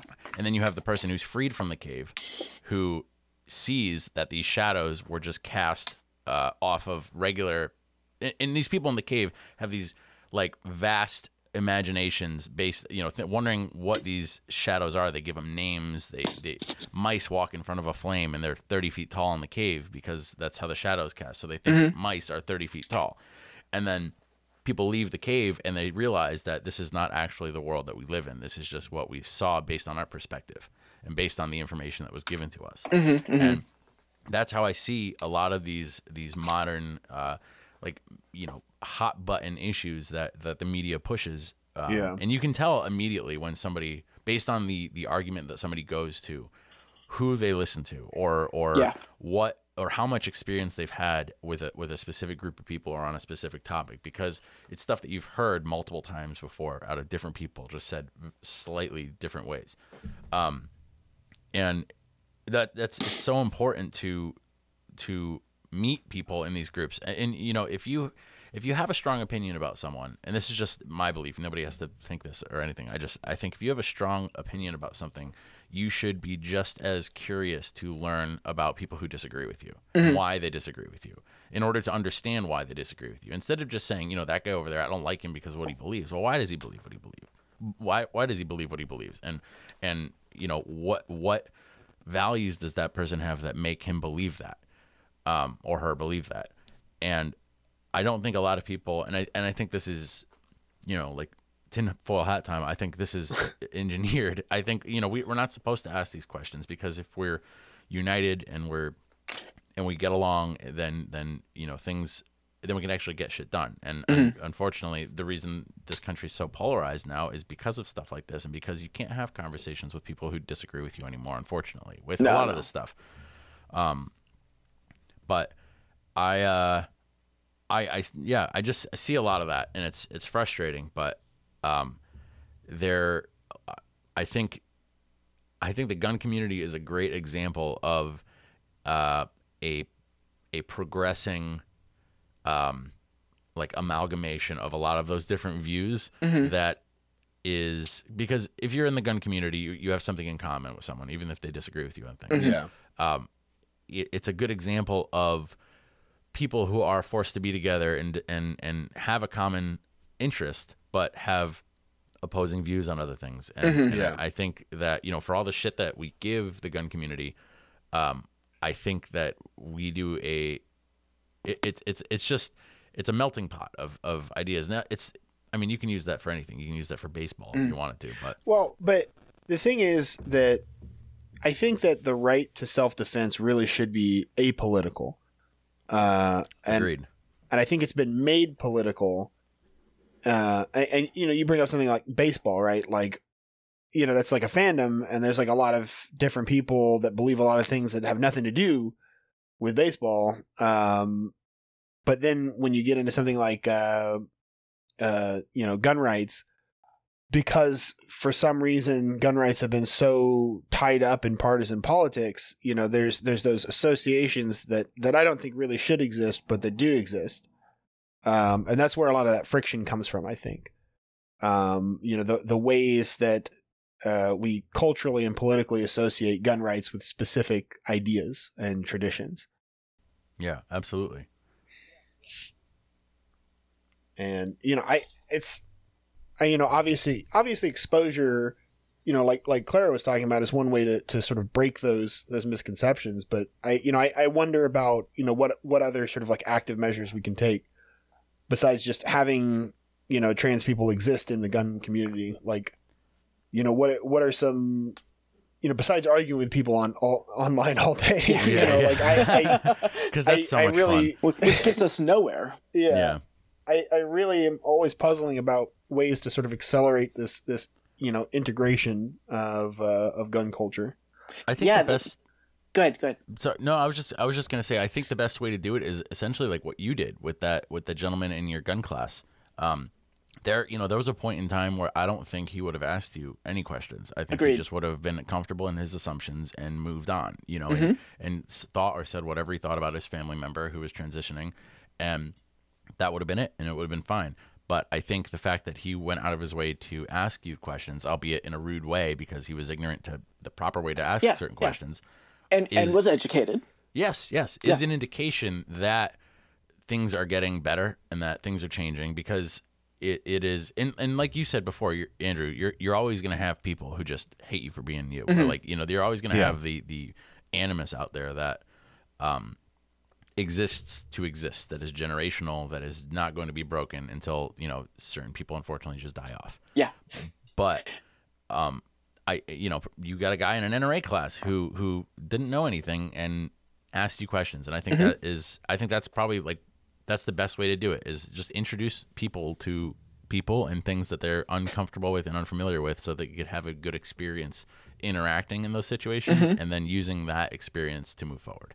Absolutely. I couldn't agree more with that, because, it's kind of like when I go to the range and I have my rifle case is covered in trans stickers. Y'all have seen on my Instagram, I've got the mags I use at the range for training are painted up as a trans flag. Yeah. And let me tell you, my students love that. It's cool. So I make no bones about who I am. You could, I guess, maybe say that I'm rubbing it in people's faces, saying, haha, look at me. But I'm not like trying to be aggressive about that at all. But I'm just like, look, I'm here. I am representing, my community. Yeah. And my community likes to do this too.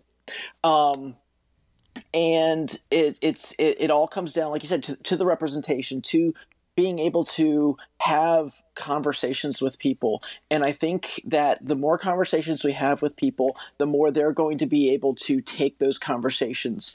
And if they take them to heart, if they take them and learn from them, awesome. That means that they might be able to say, well, hold on, there's this trans woman that comes out to the range all the time, and she can actually shoot, she doesn't have tentacles. She didn't steal my kids. Yeah, she didn't molest me in the bathroom. And so not even one time. Right? One of the first times I was going out in public, I had just transitioned.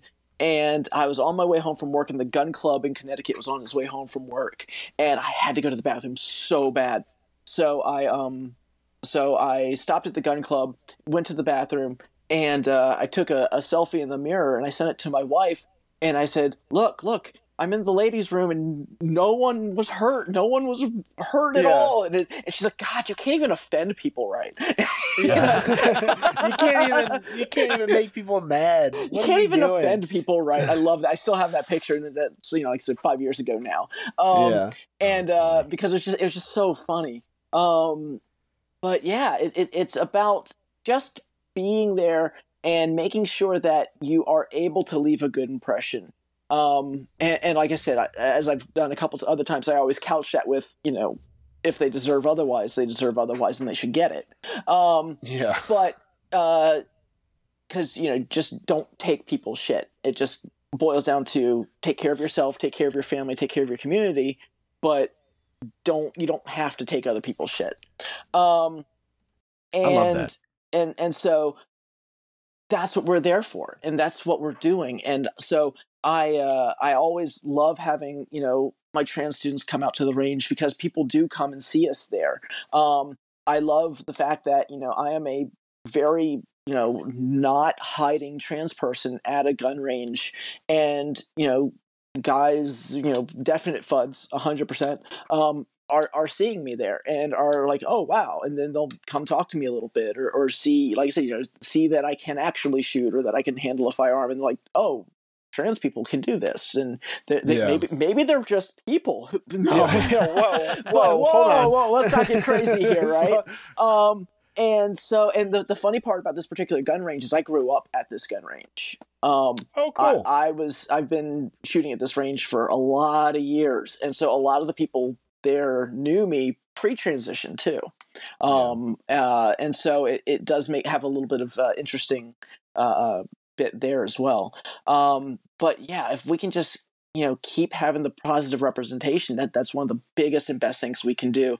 And hopefully we'll have more and more people follow us, and get an idea, like just picking up followers on Instagram is making a big difference, because having people follow you because they see what you're doing, but then they find out that you're trans, or anything like that. It's great, because they're like, oh, that like some of the posts, kind of like the one with the levels of threat or levels of awareness.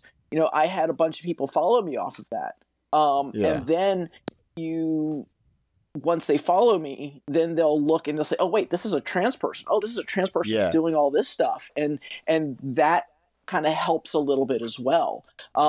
So the more we can do, the more that we can be out there in front of people, doing our thing. Okay. And that's I think one of the biggest and best things we can do. And I have some people that I interact with on a regular basis through Instagram that we are absolute political opposites, absolute 100% in every way. But sure. like they've met me through Instagram. I've met them through Instagram. We've collaborated on things. We've worked together on things, and we don't talk politics, but they have recognized, what, this is a trans person. I don't have to be afraid of this person or other trans people because I do have some connection to that, and I think that is a big part. I also think that stepping up and speaking up is important. That's a really big thing that needs to be done as well. If you're in a group of people and somebody's making transphobic jokes or something, fucking speak up. Be like, dude, yeah, that's not fucking awesome. Speak that's not up about it. Awesome. No, yeah, it's like speak up about that stuff. Don't just go ha ha ha ha. But call them out on it. And that's going to make a big difference too. And I do that on Instagram. Like these people that I follow, like I said, very opposite, but they may make like a transphobic post or something like that, but or a transphobic like story on their Instagram stories or something. And I'm like, and I'll call them out on it. I'll be like, what's the deal? Like, that you have trans people following you. You know that this isn't the reality of trans people or whatever.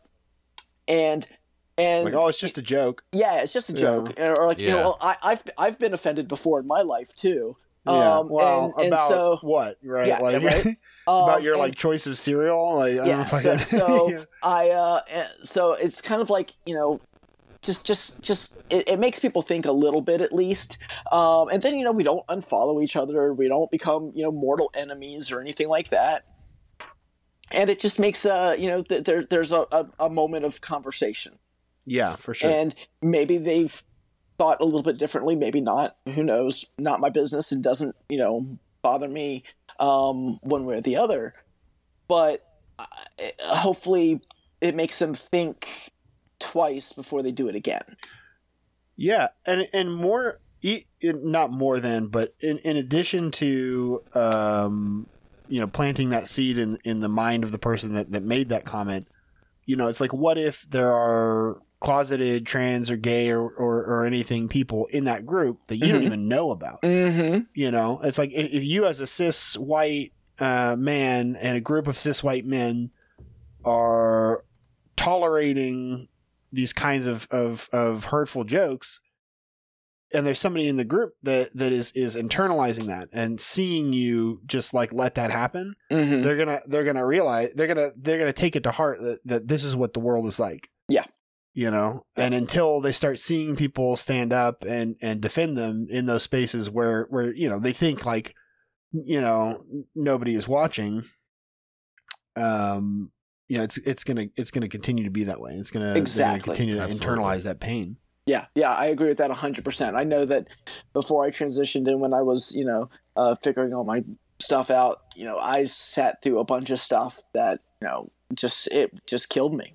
And I would just be quiet because, I didn't want to call attention to myself because I was terrified of who I was at the time and terrified that somebody could possibly find out that I was trans, right, and all this other kind of stuff. And it's so difficult because when you're at that stage, the fact that you're trans is always in your head. There's not a segment of your life that's not affected by your thoughts of what would it be like if they knew. And so in the situation that you were just describing, it's like, oh, well, if they knew, then I would be the butt of that joke. You know, and I would not be welcome, or I would not be this, or I would not be that, or I would be beat up, or I would be excluded, or anything of the sort. And so if you don't stand up and stop those things, if you don't speak up for those people who may not have the strength or the courage to be able to speak up for themselves, then you just let it keep happening. And I'm not going to say that, there's blood on your hands. But there is a level of complicitness if you don't take what privilege you have and what opportunities you have and use that for the betterment of community. Yeah. Where it's the most effective in the moment that it needs to happen. Exactly. Because whether you want to think about it or not, as a person with any type of privilege, you're on a pedestal essentially. Like you have a platform to speak on. You got a built-in audience. Yeah. Exactly. Yeah, like born at birth. And, And like for instance, how two straight white men can just make a podcast. There you go. Well, to be fair, you don't have to be qualified at all or have any kind of experience whatsoever. You don't to make have a to. There's no forms to fill out. You don't need a license. No, you can just do it. No tests. It's just no. Just got to pay some money. Yeah. Too much. We made a couple mistakes along the way, but that's okay. We all do. Trust me. Yeah. Oh yeah. Yeah. That's. I couldn't agree with you more. I derailed you. No. It's okay. It's okay. Well, we're approaching the hour and 50-minute mark right now. I know. And already this has been a fantastic, top tier time. I've really enjoyed it. This was a lot of fun. Is there? Well, first of all, you should plug yourself. Plug your page if you want. Yeah. What do you got going on? Yeah, it's it's on Instagram. It's really the best place to find me. It's atw.firearms.inst on Instagram. I'm also got Facebook. It's ATW Firearms Instruction. So I've got I got a lot of stuff going on right now. I'm still doing the intro to pistol shooting classes. I'm adding more advanced concealed carry classes to that. I'm adding intro to carbine classes. So starting to get some groundwork for people that are interested in the scary rifles, which is actually why I bring them to every class. I always have every class vote, do they want to shoot an AK-47 or an AR-15 at the end of the class, so that I can bring out a gun that they're not familiar with, especially if they've never had guns before, and be like, this is the scary gun. This is the only reason it's scary, is this aesthetic and that aesthetic. And I want you to see that it's not what the media portrays it to be. Yeah. So anyway, I'm adding some rifle classes there, and I do a ton of private lessons. I love doing the private lessons, and I can work those in for people whenever. And we get to work on anything people want to work on, which is great. Yeah, that's so cool. So that's a lot of what I got going on there. I've got some big plans for next year. I have a big plan for Trans Day of Visibility. I want to have a big event around that. Awesome. So that's something that I'm going to be putting into the works, and hopefully we'll be announcing some good stuff on down the road a little ways if I can manage to pull that together. And so I'm just keeping stuff going nonstop. That's awesome. Yeah, it's great. I love it. I love it. Yeah. And if you had Pete, we have to ask this because we've been asking everyone. If you had a piece of life advice to give anyone, and it could be gun related, it could not be gun related, anything, to improve their lives, what would it be? It would be to just be your true self. You will never find a happiness like being able to be honest and true with yourself as to who you are. And what your beliefs are, and just hold on to that. I was a miserable human being before I transitioned. And once I was able to embrace my truth and who I am, I was able to turn my life around in so many positive ways. So I would just say embrace yourself and be true to yourself. That's one of the best things that anybody can do. That rocks. That's wonderful advice. Wholesome. Thank you. AF. Yeah. that was such a nice change. That was a change of pace from Andrew and I usually just sounding like goofs at the end of every episode. Yeah. Which we can still do, but that's awesome. Clara, that and don't pee on electric fences. So there you go. That's more my speed. There That's the we kind of go. stuff I need to hear. Oh my God. I'm writing that one down. I wondered what I was doing wrong all there you these go. years. Now you know. This tingling sensation never seems Something's to go not away. right. It's just not working right. Damn it. That's a whole nother conversation. Oh my God.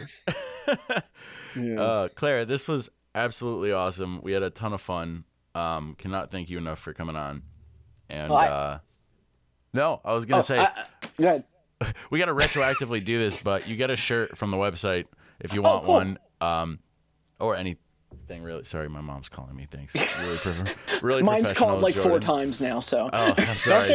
they always know. They Yeah, always know right. when you're in the middle of something that you can't just She'll call my wife if it's important. yeah. And she'll be like, exactly. hey, can She you knows go this by down now. to Jordan's basement and fucking interrupt him and tell him, please? She's at my window right now, probably. Yeah. I would not be surprised. Be like, Jordan, will you go to the store and get milk for me? Oh, man. yeah. All right. Well, But- with that, Now we goofed it. We'll have to now we're being big goofing, big goofs. But with that, thank you so much for coming Well, on the thank you show. so much Yeah. for having me on. I've really Absolutely. enjoyed this. This was an absolute This was a lot blast. of fun. Yeah, a lot of Yeah. fun. And I'll reach out to you about the All shirt right. or whatever else you might want. Sounds good. And we appreciate it. We'll be in Absolutely, touch. and I just want to say thank you so much for you have been such a huge supporter of mine from the moment I started up, and I've really appreciated that. It's really helped make a difference. Just feeling that level of support. So I I'm really so appreciate glad. that, I would not want it any other way. and thank you. So Thank you for doing what you do. and thank you all. No, Absolutely. thank you. No, thank you.